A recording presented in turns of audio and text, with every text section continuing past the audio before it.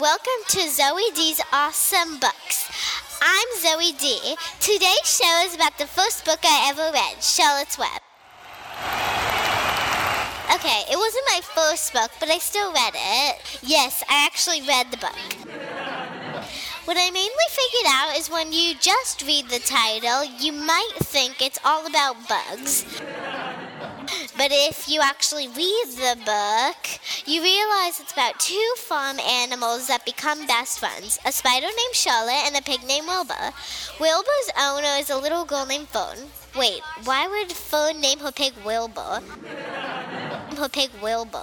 Anyway, back to the book. But seriously, why?